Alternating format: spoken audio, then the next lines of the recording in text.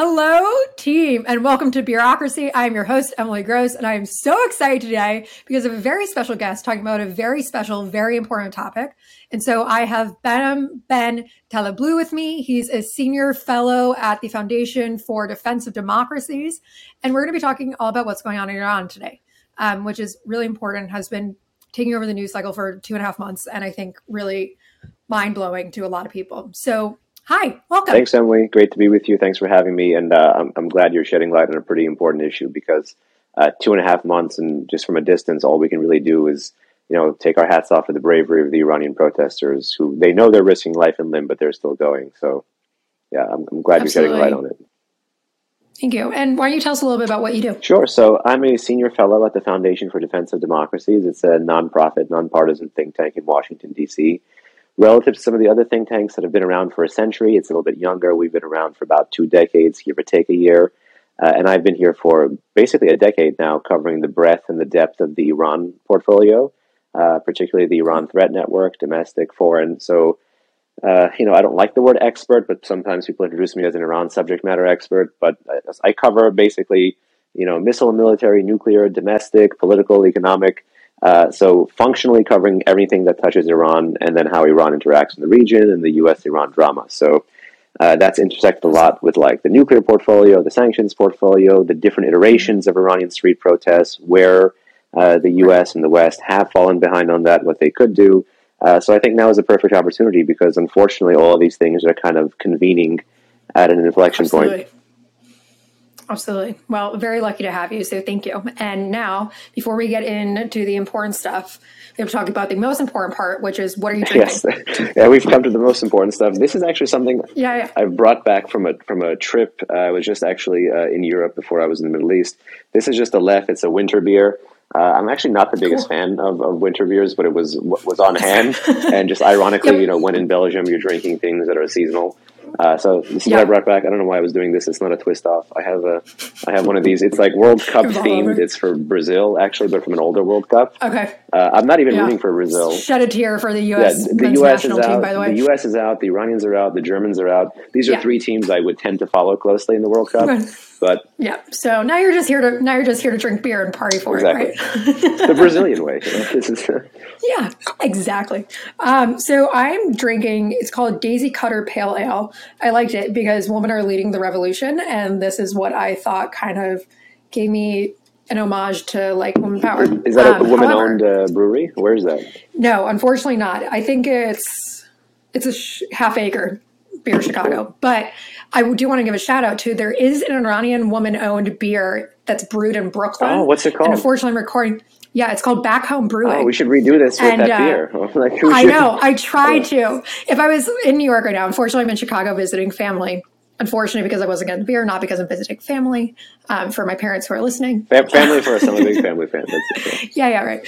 I wasn't able to get my hands in it, but encourage people to check it out because it seems super, super cool. Oh, yeah, you should do like a banner advertisement or something. Scrolling under while we talk about this. Be like, buy this now. And their beers look beautiful. So, cheers. Cheers, yes. Okay, hold on a second. All right. There you go. Cheers.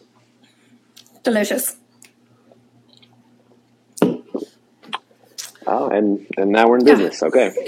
Now we're in business. Now we're doing it. So, why don't you give us a debrief of what happened and what started all of this? Yeah, so it's kind of what happened and what has been happening and some of the flaws in the coverage and some of the strengths in the coverage. But basically, in mid-September 2022, mid-September this year, a 22-year-old Iranian Kurdish woman was visiting Iran's capital, Tehran, and she was detained by the country's morality police, which is an element of the country's national police. This quote-unquote morality police enforces the discriminatory, gender-based dress norms that are, kind of like a hyper-Islamist interpretation of that, where it's a mandatory headscarf, and they have all these other quote-unquote modesty laws for women's dress in the country. And she was brutally beaten, so badly beaten that she was hospitalized for 3 days and basically was, I would say, use the word murdered, because she passed away due to those injuries. The regime tried to say that, she had some pre-existing health conditions, and they obviously, as they do, they tried to basically pin this on the victim.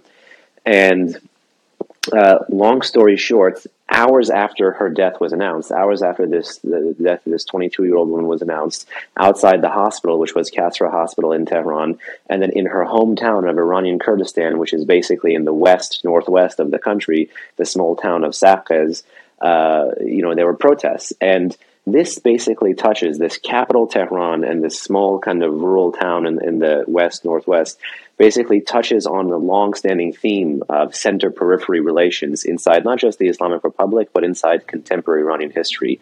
The current government was brought to power by street protests. Street protests have been instrumental in a lot of Iranian political change, some for the good, a lot not for the good. In my view, the 1979 revolution was not for the good.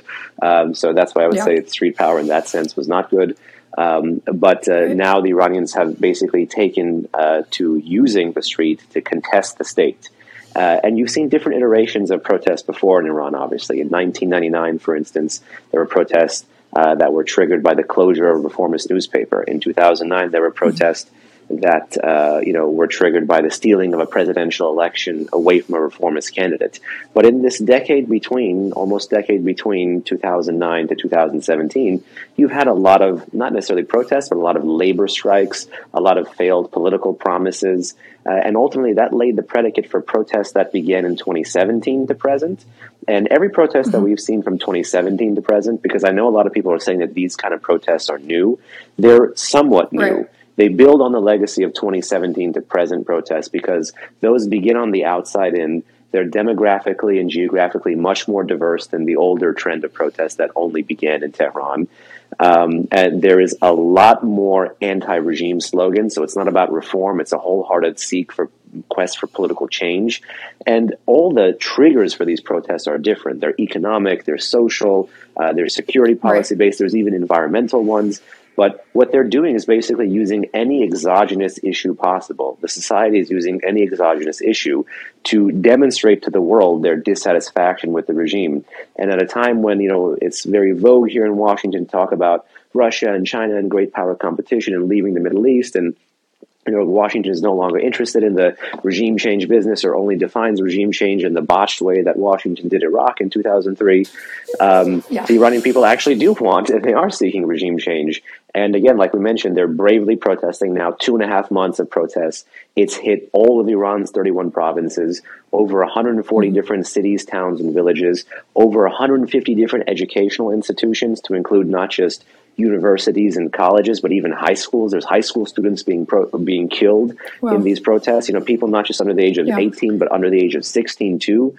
And over 440 killed. That's a minimum estimate right now that some human rights organizations have identified.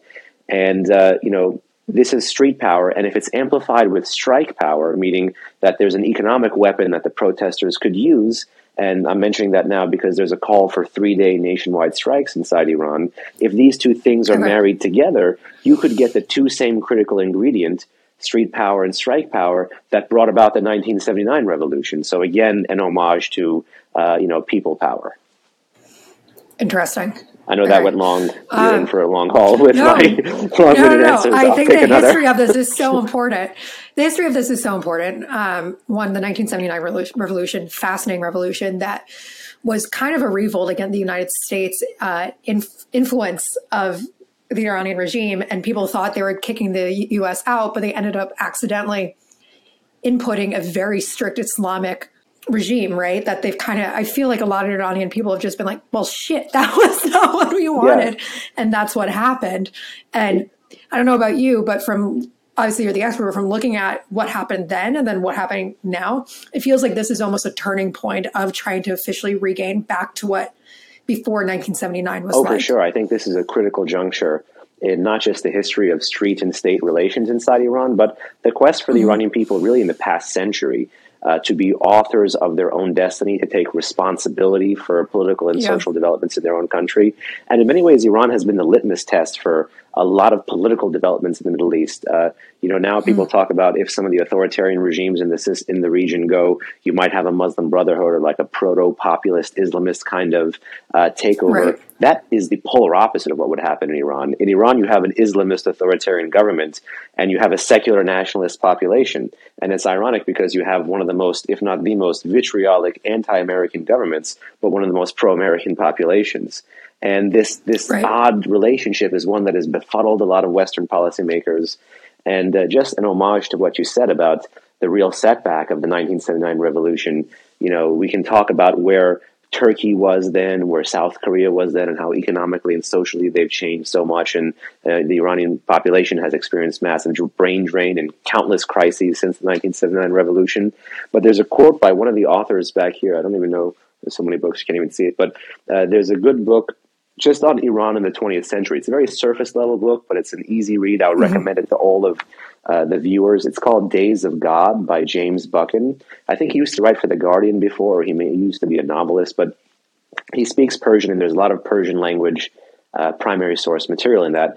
And he has, I think, the best one-liner ever, which is impossible to do because you know how much I'm talking already. But he has the best one-liner ever on the 1979 revolution. And I'm going to butcher it, but I think it is what the Iranians most sought to preserve, they lost, and what they most sought to attain, they never achieved.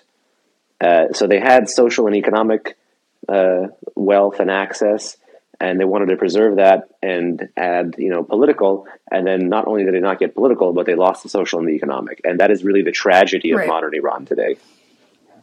Right. And I just want to focus a little bit more. This history is fascinating, and I think really important for putting into context the protests that we're seeing now.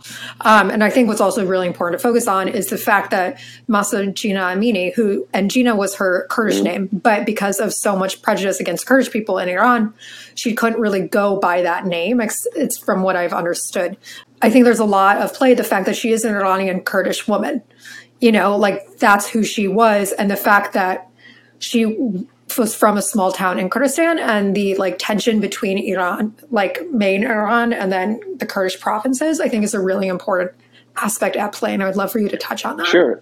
There's ways to talk about it, and there's ways to talk about it that don't give the regime the ammunition that they're trying to use right now. Because, for instance, Iran is actually a very diverse country. Persian is kind of the lingua franca. Anywhere from 51 to 65% of the population is ethnic Persian, quote unquote. But if you look at a lot of these demographic and geographic maps, people's racial identity and ethnic ancestry don't stop at the end of a province. There's tons of intermarriage, tons of intermixing. Again, Iran is a very diverse, rich Middle Eastern country in terms of this social, cultural legacy. And Kurds have played a huge role in it in the past, and unfortunately in the mainstream history, it's not necessarily carried over. A lot of it had to do with state center and periphery relations. That when you were in a modern nation building, state building project, Iran and Turkey also went through this relationship. Turkey actually in a much more kind of militarist, worse way in the early 20s and 30s. But ultimately, in the state building enterprise, yes, there was one culture that was promoted. When you look at the relationship of past Persian empires, a couple thousand years ago, they were much more cognizant of this diverse legacy. But the modern nation state always takes one culture and makes it the national culture. But I digress on that front, because what the regime has tried to do is say, well, she's Kurdish. There are major protests in Iranian Kurdistan, and there's 3 major city centers in Iranian Kurdistan. But there's a lot of protests there, and they're shelling Iraqi Kurdistan, and they've thus far fired 3 times now since the protests have begun, ballistic missiles into Iraqi Kurdistan, and actually for the first time ever killed an American citizen in Iraqi Kurdistan using ballistic missiles. We've had a relatively muted response to it, unfortunately. I think that muted response... I haven't even heard of that. People ended up saying that, well, he's a dual national. I was like, well, if an American dies, you don't want to blame his passport. That's a really kind of, with respect, asinine thing to say. Right. You don't want to gift the regime anything, and you don't want to pull your punches when, at a time when it's weak, because the regime is acting out abroad like this because it's so weak, and it's trying to pin it on one element of the population, because Kurds, Turks, Persians, Ahwazi, Baluch, Lors, Bakhtiaris, all the different ethno-sectarian groups inside of that country, they all saw what happened to Mahsa the same way. And that is a qualitative shift in the competition between these groups before, because these are people who may not agree on a lot, but ultimately they've been under the boot of the Islamic Republic, and they understand that it's sink together or swim together. So while Iran is majority Shia, and in fact you could say that as the government has become more Islamist, the population has become more secular. In provinces of Iran in the southeast, where there's a Sunni group, the Baluch are mostly Sunni, and in the west northwest, where there's the Kurds, and they're mostly Sunni as well, but there are some Shia Kurds and other different religious minorities there. In these two Sunni areas, you have had the population resist this label that the regime has tried to put on them of them being separatist, because they're ethnically different and sectarianly different. And the government has tried to say, well, these are separatist protesters. And the most beautiful thing you've heard from them in Persian, which is not their main language, is protesters in both of these provinces cite the name of their city capital. And then, so they would say for Kurdistan, they would say, from Sanandaj to Tehran, my life only for Iran. Or in Baluchistan in the southeast, they would say, from Zahedan to Tehran, my life only for Iran. So when the government is trying to present this fractious image, the minorities are presenting an image of national unity, and that really is beautiful. I think that's very important and beautiful, and I really appreciate you touching on that, because the Iranian government tries so hard to pin people against each other to maintain control. And the fact that everyone has been rallying around this one woman who is Iranian Kurdish is something that's so beautiful. And I think is giving such strength to the movement. For sure. So I think very, very cool. So obviously Mahsa Jina Amini, she was murdered. She was beat by the morality police for not wearing her hijab correctly. Although there are some reports that her pants were too tight. Either one is insane, by the way. Policing. Yeah. And just a disclaimer, which I think is really important. This isn't about wearing a hijab or not wearing a hijab. It's about the freedom to choose. Choice. Authoritarianism says there's only my way or the highway, whether that's hyper-secular or hyper-Islamist. And in this case, you have, again, an Islamist government and a secular nationalist society. And that inherently already creates the predicate for instability. So when law and brute force comes in, it's going to be bad. Speaking of brute force, let's talk about the Iranian government's response, which has been horrifying and brutal and disgusting. There's been lots of stories and people reporting that some extremely violent crimes against women and girls, including rapes and just bodies disappearing from their families and whatnot. And I think it's really important that we've discussed that and also address the fact that women are leading the revolution, are leading this movement, cutting their hair, doing such drastic acts in a country where they're actively trying to be silenced. So I think it's important that we discuss the brutalities of the Iranian government. Yeah, let's at least give their names a voice. Let's at least begin with, unfortunately, your viewers have to look at my image, and I'm not trying to make light of this, and I really do. Yes, it's a very pleasant conversation. We're having a drink, but we have the luxury of distance from this problem. We're both in the States right now. We have the luxury of significant distance from this problem. But the 83-ish million people who live there do not at all have the luxury of distance. And so they have seen quite close up on TV and social media and elsewhere and the press, the image of Mahsa's face on September 16th, 2022, the beaten, brutalized image with all the tubes and all the hospital stuff on her. That is the thing that it clicked in the mind of everyone, regardless of race, religion, geographic, demographic, class, disposition, whatever have you, that said, no, enough is enough. So if we're going to begin with a story of the violence, the brute force, the nature of the crackdown, which again is not an anomaly, and these protests are not the first ones, and there are tons and tons of these stories about, interrogations that involve torture, rape of male and female prisoners, forcing false confessions due to torture, disappearing kids from families, leaving bodies on the street permanently in working class neighborhoods. Unfortunately, there is a litany of stuff that we could fill the rest of this podcast with that would be just gruesome and disgusting. There is a line from, even now it would be somewhat inappropriate to, mention an Ayatollah, but there was a guy who was supposed to succeed, the founding father, if you will, of the Islamic Revolution, right. Ayatollah Khomeini. And this guy's name was Ayatollah Montazeri, and he fell out of favor because he protested the mass executions of political prisoners in Iran in the late 1980s. And he also he was later under house arrest, and some said he was defrocked and whatnot. Yeah. But he died, amid the Green Movement in 2009-10, if I'm not mistaken. And there was a line he said about the nature of the regime in Iran. And I'm going to politely pick on your language here. Go for it. The line that he said was, the Islamic Republic is neither Islamic nor a republic. So the nature of all that behavior, the disappearing, the torture, the nail pulling, the electrocutions, the rapes, the beatings, the forced confessions, the what we see on the street, the live ammunition against the protesters, the nature of the state pushback is not consistent with any kind of Republican, like capital R, like behavior, or small r. I don't know which one, capital R, whatever is the nature of government. Behavior. I think. Is it small r, right? I think small r. The nature of small r behavior, and it's not a U.S. podcast. Or we're not trying to focus on the. We have enough problems in Iran, right? I mean, to pivot to Washington is, we're going to have to move to something stronger. We'll be here for like 5 more hours. Stronger than beer. But IV drip. Yeah.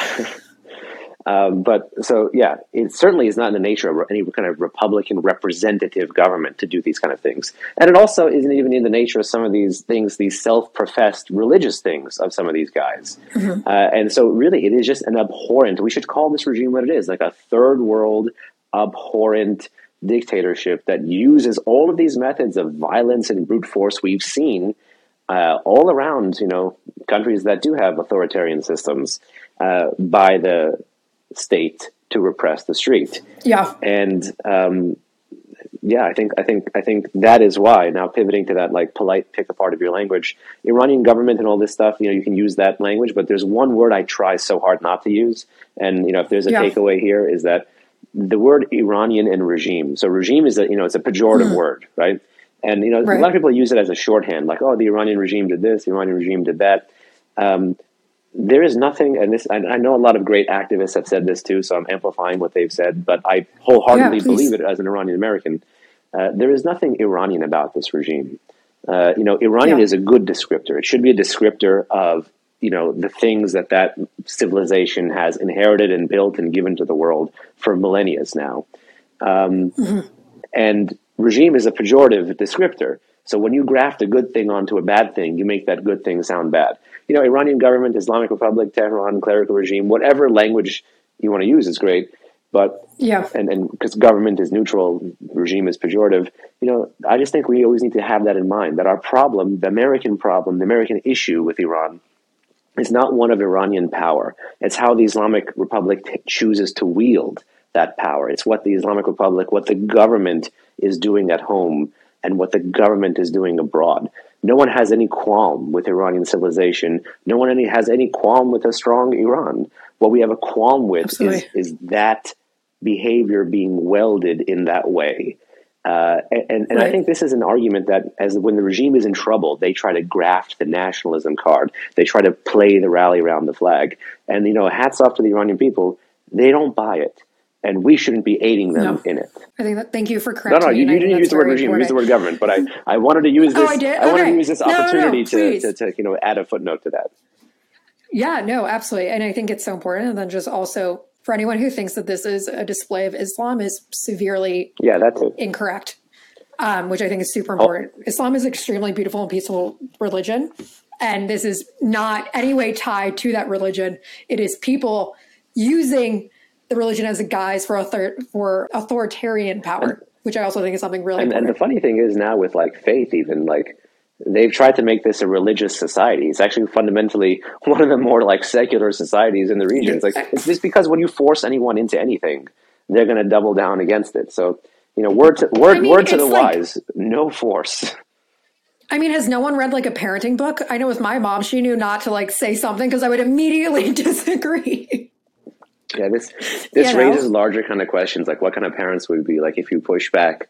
How do you take something away from someone, or how do you make someone listen in this way? I don't think the relationship right now, by the way, should be between state and society should be one of a parent. But you raise a good question, like sociologically. If you tell someone not to think of like a cheeseburger or of a zebra, I'm pretty sure they're going to want to do it even more. Right. Come on, guys. Yeah. Silly. So let's talk some numbers. So what are the estimates coming in at the people that have been killed and arrested? So in terms of arrested, and again, this is the ones that human rights organizations have been able to put out. And again, they're reported, and I'm sure that I use this word price floor versus price ceiling. I think these are price floors. So they should be the baseline of our open source estimates to consider new information on top of that. And, you can barely ever trust the official stuff coming out of Iran, and the official stuff is probably half of the stuff in terms of quantity that is being reported and independently confirmed by some of these human rights organizations. But it's about 15 to 17,000, if I'm not mistaken, as of now, 15 to 17,000 arrested. I think about 6 on death row, anywhere from 400 to 450 killed. And again, 31 provinces, over 140 to 145 different cities, towns, villages, and up to 150 different educational institutions. And in the strike world, at least 3 or 4 different sectors have been participating in those strikes. The goal recently is to have nationwide strikes. There was a goal for 100 cities. I don't think we're at 100 cities. I think we're barely halfway there. But the goal is to eventually have the strikes amplify the streets. And at least that is what you can see happening kind of in slow motion through the videos coming out on social media and the very public things, not just any kind of coherent protest leader, but protesters, plain people, are saying about the direction of their fight. Right. And so what would those strikes look like? What would they be abstaining from? They would basically be designed to shutter the economy, either sector-wide, locally, or nationally, of the Islamic Republic. So the goal with any kind of strike, especially for this inherent political purpose against this government, is to deny the regime of revenues and to create basically more short-term chaos. And in the medium to long term, time is always a weapon, as much as information is a weapon in these contests between the street and the state. And the regime is trying to run the clock on the time to tire out the protesters. Strikes, by virtue of giving an economic boon to the people and an economic cut to the regime, is trying to take back time and put it on the side of the streets. That's why it really is kind of a marriage if you have street power and strike power. And unfortunately, the strikes that we've seen have not been sustained. But when you had the revolution and the street protests and the strikes in 78, 79, that led to the collapse of the U.S. allied Shah and then the Islamic Republic coming in, you had significant and sustained strikes in the energy sector. And whether it was that regime or this regime, it is still a very heavily an oil-dependent economy. So what you should look for is, not just the oil sector, the refining sector, shipping, insurance, and also the petrochemical sector, because that is really a way the regime is making a lot of money. And then if you amplify that with the service sector, laborers, and education sector, then you really have a recipe to, again, weaponize time and money and put it on the side of the street and not the state. And so what are your opinions of international governments implementing sanctions as a way of disciplining Iran in this moment? So I think a lot of the stuff, I'll be very forward about this. It's been very good to see, US, UK, Canada, EU, and some other jurisdictions naming and shaming. And what they're doing a very good job of is not just kind of like blanketly like closing their eyes and saying, Iran bad or whatever. They're actually able, because this stuff is public, it's open source, able to identify at the local and mid-level and provincial level commanders of Iran's security forces, political officials, judicial officials, security officials who are supportive physically, materially, or politically of the crackdown. And that is good because, while some have had questions as to, what could a Treasury Department designation really do against this security service when this guy doesn't travel there or he doesn't have a U.S. bank account or something like that? What could it really do? And what it really does is it puts wind beneath the wings of the Iranian protesters, because just like all the Eastern and Central European dissidents said in the 70s and 80s, whenever you stand with those who have been imprisoned and those who are protesting, and you name and shame and expose the people and literally the ranks, the names, the date of birth, all this kind of stuff, that it, again, has become publicly available, and kudos to many of these governments doing it, of the security apparatus. You are putting a face to the apparatus of repression, and you're making it harder for that apparatus of repression to continue to do its job. Now, there is a lot of space and room for improvement, for instance, because just like the strikes could cripple the oil sector and put time on the side of the protesters, there are legally and politically, at least here in the U.S., not in Europe really, but in the U.S., remaining oil sanctions. And yes, it's a political issue between Biden and Trump and Obama and Bush, and had different periods of different under Republicans and Democrats, peak oil sanctions and oil enforcement over time.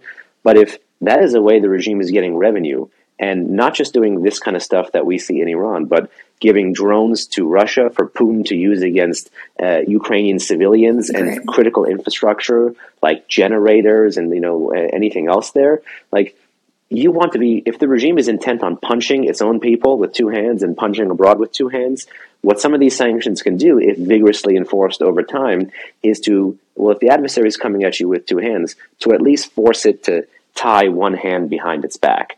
And as that happens over time, you have less of a budget and more potential for the security services and the political elite to make mistakes. And that is how you, again, can give an advantage or leverage to the street against the state. Because the regime does have all the guns. The regime does have all the money. And here are some non-military ways that you can lend some support. I know many have been critical of the sanctions in the past, but I really think fundamentally that's based on a misunderstanding. And there was a taboo that was broken in earlier periods of protest, particularly in 2018, when there was really peak American pressure coming down, particularly in the oil space.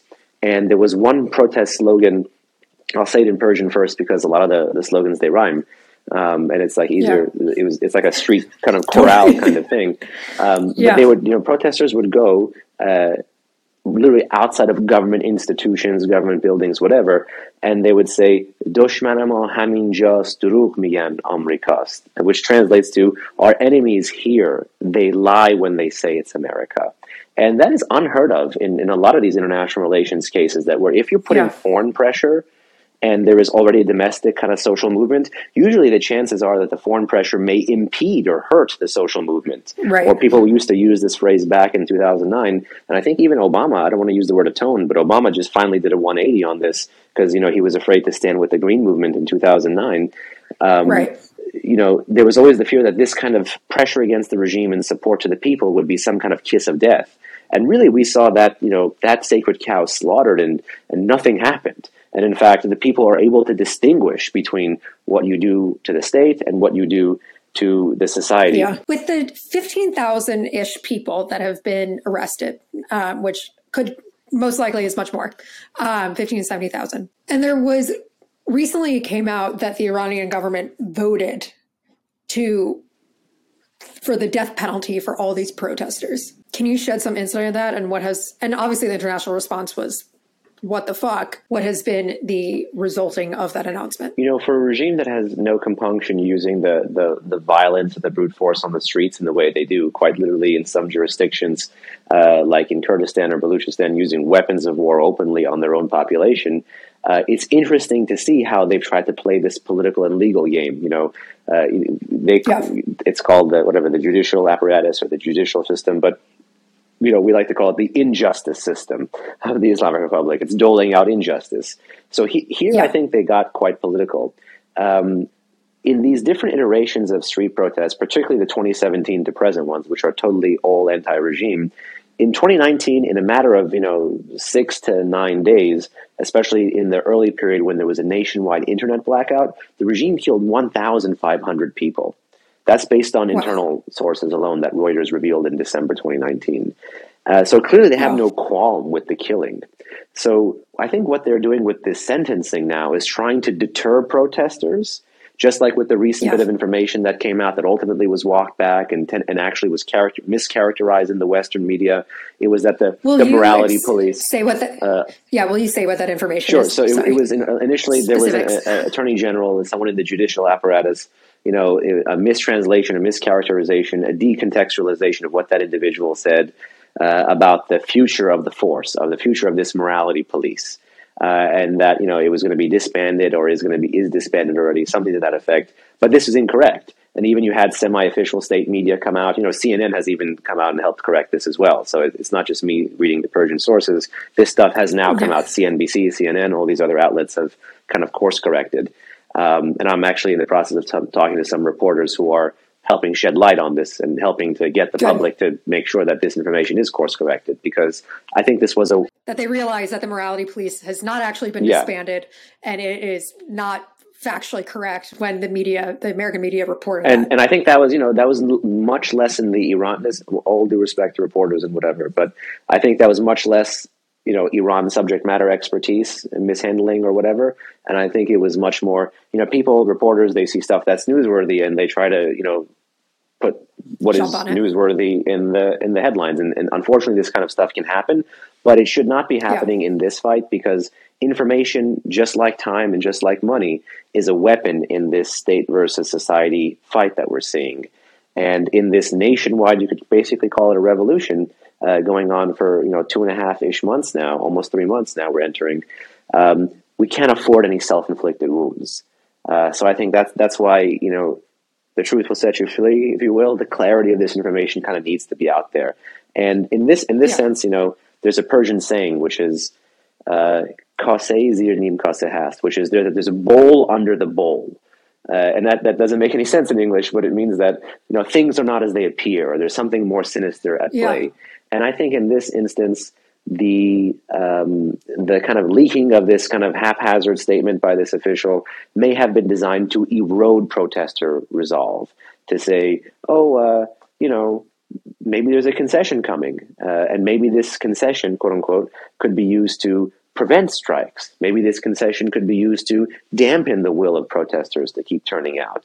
It could be used as a weapon to thwart future protest movements. And this, plus the other allegation of the parliament allegedly considering changing the hijab law, which is almost as old as the Islamic Republic itself, these are pieces of information that I think the regime is trying to weaponize in their fight against the street. That makes a lot of sense. It's very sneaky. I think it's quite sneaky, and just like they're trying to use the selective death sentences to deter future people from coming on the street. This is all like a hybrid political fight, and again, information is being wielded by the state against their own population. One of the things that I want to talk about is the initial. This is kind of going back a little bit, but when the protests first started, there was so many videos of women cutting their hair.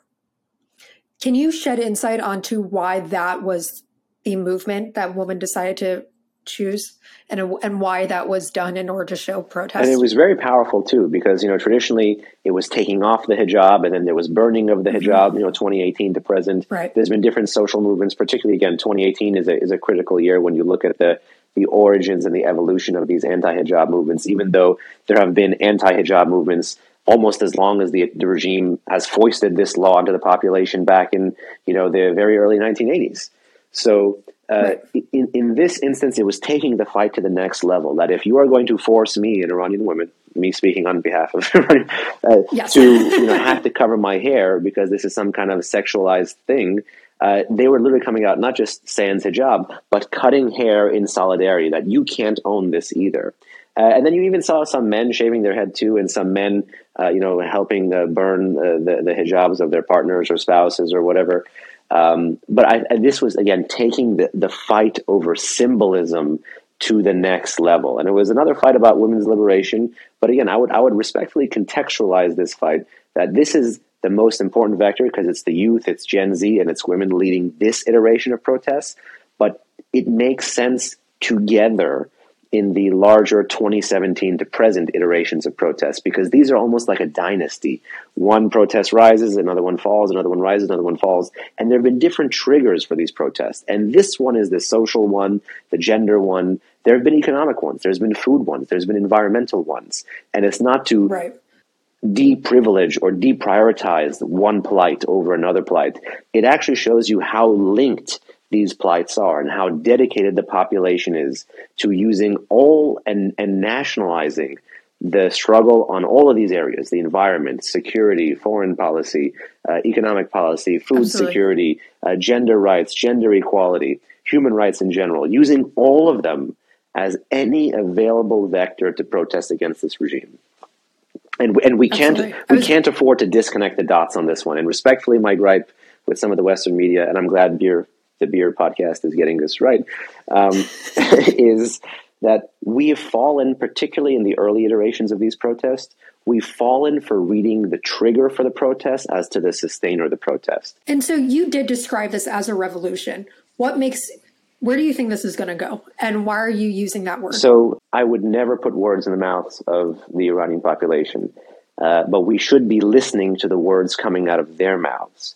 And we should not be putting our words in their mouths. So if you look at the diverse array of slogans chanted since December 2017 to present, and since September 16, 2022 to present, these are not about seeking incremental changes in the country. These are not about reconciling yourself to one faction or the other faction. These are not about settling for the least bad option. This is a wholesale movement trying to change the government in that country. And I don't know about you, and English is my first language, even though I am bilingual. Like that tends to be called a revolution. And when the state loses and the kind of governing elite loses their social base, because starting in 2017, the urban and rural poor, the second generation, even the religious families were joining these protests. The fact that it is so geographically widespread, it's not about North Tehran or the middle class. It would be a mistake to call it anything but. And I think it's an analytical handicap that tells you more about the analyst, the outside observer, than what is going on the ground inside the country that needs to be more properly analyzed. So I'm happy to debate anyone on this issue. You're like, come at me. I dare you. Hold my beer. Hold my beer. You're the first guest I've had to ever do that, by the way. And it's a shame. Yes. What a real shame. I guess kind of the real next big thing is, the Iranian people have been going for 2.5 months. There's been extensive killings. There have been extensive attacks. There's been extensive arrests. How do they continue? How can we support Iranian people in fighting for what their main slogan has been, which is woman, life, freedom? What do you think? There is so much we can do. This could just be like a separate, I don't want to rattle off a list of bullet points, but I will give some. But me and a colleague actually, and this colleague, he's like a economic whiz. He does econometrics. His name is Saeed Qaseminejad. We had a report out, or like a larger op-ed out in late September, early October of this year, with quite literally a 10-point plan of what the U.S. can do, the U.S. government can do. And then our office updated that. We had a memo with many of the other experts and analysts as to what can be done that is even broader than this 10-point plan. But you asked a critical point about the individual. I think anyone with social media can and should be amplifying, or who is interested in these issues. Of course, nothing should be forced in life. And, I don't want to be more Catholic than the Pope because I don't even have Twitter. So Yeah. Here's the thing though. You may not have to say you should do whatever you want. In this one, I'll say you should all be supporting the Iranian. I would not force anybody, but yes, we all, I think emotionally, come on, strong. Emotionally and intellectually, how could one not, is what I'm saying. Right. Well, a lot of people are assholes, and I think you're right. See, I live in my own bubble, even though I live in D.C., so, who knows what I'm dealing with other than ass. No offense, D.C. Don't literally. Sorry. Don't fire him. Not you guys, sorry. But no, in essence, there is a ton that we can do. One is amplifying the plight of the Iranian people, even sharing with friends and family what has kind of become a de facto anthem, the song Baraye, with the lyrics, which has kind of become like this anthem of this movement. People sharing the names of deceased protesters, people even writing their congressman or congresswoman or whatever about the miners killed, making sure that any legislature around the world actually is using whatever kind of limited floor time possible to amplify the plight of the Iranian people. I had the good pleasure of being in Europe and, having traveled a little bit and just looking at some of the stuff that's actually really inspiring coming out of the European Parliament right now from all the different countries, Sweden, Greece, the actual head of the European Parliament. These people are lending their platform to amplifying the plight of the Iranian people and calling upon local, national, international governments to do more. And so we need to think creatively about doing more, but step one is to get the message out and get the messages widespread out. Step two is to have a shared assessment of this issue. And this is where I'm about to respectfully get a little bit political, and I apologize. All Please. Of this sanction stuff, all of this support stuff is great, but so long as at the heart of most Western policy towards Iran, and I'm probably going to lose some of your fans here, but so long as at the heart of the policy is a resurrection of the 2015 nuclear deal, and we can get into this if you want, but so long as that is the core of the Iran policy, despite, people in the Biden administration saying, no, that's not our priority anymore. So long as that is the core, all the stuff that's happening is going to be peripheral to supporting the Iranian people. We need to put that stuff in the driver's seat and find a way to amplify and support and stand with these people. Because if we get this deal, if Khamenei ever does pick up the phone, the current supreme leader of Iran, 83, 84-year-old guy, if he does pick up the phone that Biden has been ringing, saying, what's up, bro, like for a year and a half, if he does pick it up genuinely and says, yeah, I'll take the cash bailout, we would be in the position of clipping the wings of the protesters, underwriting the engine of foreign aggression, which is the Islamic Revolutionary Guard Corps, the people shooting missiles at Iraq, the people putting the squeeze on U.S. partners and allies in the Middle East, the people proliferating these drones to Putin, the people tightening the Islamic Republic and Russian Federation axis that exists right now, and the people doing the repression at home, the people who run these prisons, the people who do these interrogations. So there is a ton there. I think something very big and that we could do beyond closing the door on this fatally flawed deal and telling our elected officials to do that is to call for a strike fund. This is something that the U.S. did, and many labor unions added a lot of support to back in the day with Poland in the 1980s. We should be supporting Iranian labor strikers and unionists and trade unionists of all forms. And this is an area where some of the labor unions have been lacking today. I don't know why. And this may sound extra political too, and I apologize in advance, but no, I love it. In February 24, the Russian invasion, Putin's invasion of Ukraine, changed everything. And I've been at this company following the Iran debacle, which in many ways has the sanctions issue at the forefront, for a decade now. And so me and a colleague, actually the same Iranian American colleague, Saeed, we were like, okay, well, we've seen the U.S. and the UN and the EU and whatever use these sanctions before, and we assume that they're going to be using them on Putin. So maybe we should write an article together about the lessons learned from the Iran sanctions fight towards a larger target like Putin, towards Russia. Okay. But then and we published that in March when the invasion happened in April. But then by the time we got to April, May, June, the things that we saw coming out of Western policy, the far-reaching secondary sanctions, the effects, the energy pushes, and most importantly, the travel bans, asset forfeiture, asset seizures. Literally, the U.S. and the U.K. and the EU were like taking yachts of these Russian oligarchs and apartments and bank accounts. And what we heard, me and my Iranian American colleague heard from the Iranian diaspora and from the Iranian dissident community, which is, you guys have been in the sanctions business for so long, but this kind of regime, the children of regime officials with the blood money of their parents are like, they have like safe houses and party lifestyles in Europe and in Canada and in America, and even in like, places closer to Iran, like Turkey. How come you guys went so far to punish the Russians, but you didn't do that for a smaller country that had a less of an ability to punch back, like the Islamic Republic? Why is it that it's not okay for the Russians to own property and all this stuff, but you're totally cool with the regime officials, the world's foremost state sponsor of terrorism, routinely chanting death to America, death to the UK, death to Israel, and then still sending its kids abroad to the West to study and to live? I do not believe that the sins of the son necessarily are the sins of the father, or vice versa, whatever the statement is. But we have to be cognizant that the material wealth that they bring is the wealth that was extracted and taken from the nation. And if it's what's good for the goose is good for the gander. If this is an okay tool in the fight against Putin, why is it not an okay tool in the fight against Khamenei? Why is it not an okay tool in the fight against the Islamic Revolutionary Guard Corps and the children of the elite?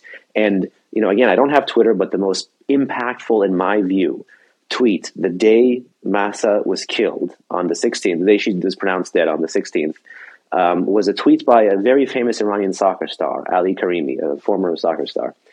And he wrote in Persian, "Their children leave, our children die." And one might think that this visa stuff is political, but no, look at what he said, that how come children like Mahsa, a 22-year-old woman, has to be killed like that and is subject to these laws, but your children, and you are the ones making and enforcing these laws, get to go and live these like luxurious party lifestyles. That is simply not okay. What you said, I agree with, and I think it's extremely important, and also just speaks to a whole lot of prejudice and racism in American policy. And I do not want to, point a finger and say racism or whatever, but it is very unfortunate that can be a conclusion one can draw. When how come we're going to do this on the Russia side, but we're not going to do this on the Iran side? And the diaspora and the dissident community is just up in arms about this. Absolutely. Thank you for sharing. Of course. I appreciate it. Thank you for giving some insight into what's been going on and history. And I think it's so important. And you can't look at anything without looking at the historical context. That's kind of my personal belief. Everyone continues to be inspired by what is going on in Iran right now. We can't take our eye off the ball. We can't take our eye off the prize. But we should all be taking our cues from what's going on. No one is asking anyone to get out in front of this, but we should be inspired and taking our cues from the facts on the ground and the people on the streets. And so one can only continue to wish them well and find any creative way to make sure our governments are supporting them wholeheartedly. And step number one, first, do no harm. Thank you so much. I really appreciate it. I'm your host, Emily Gross, and we'll be back next week with another episode of Bureaucracy.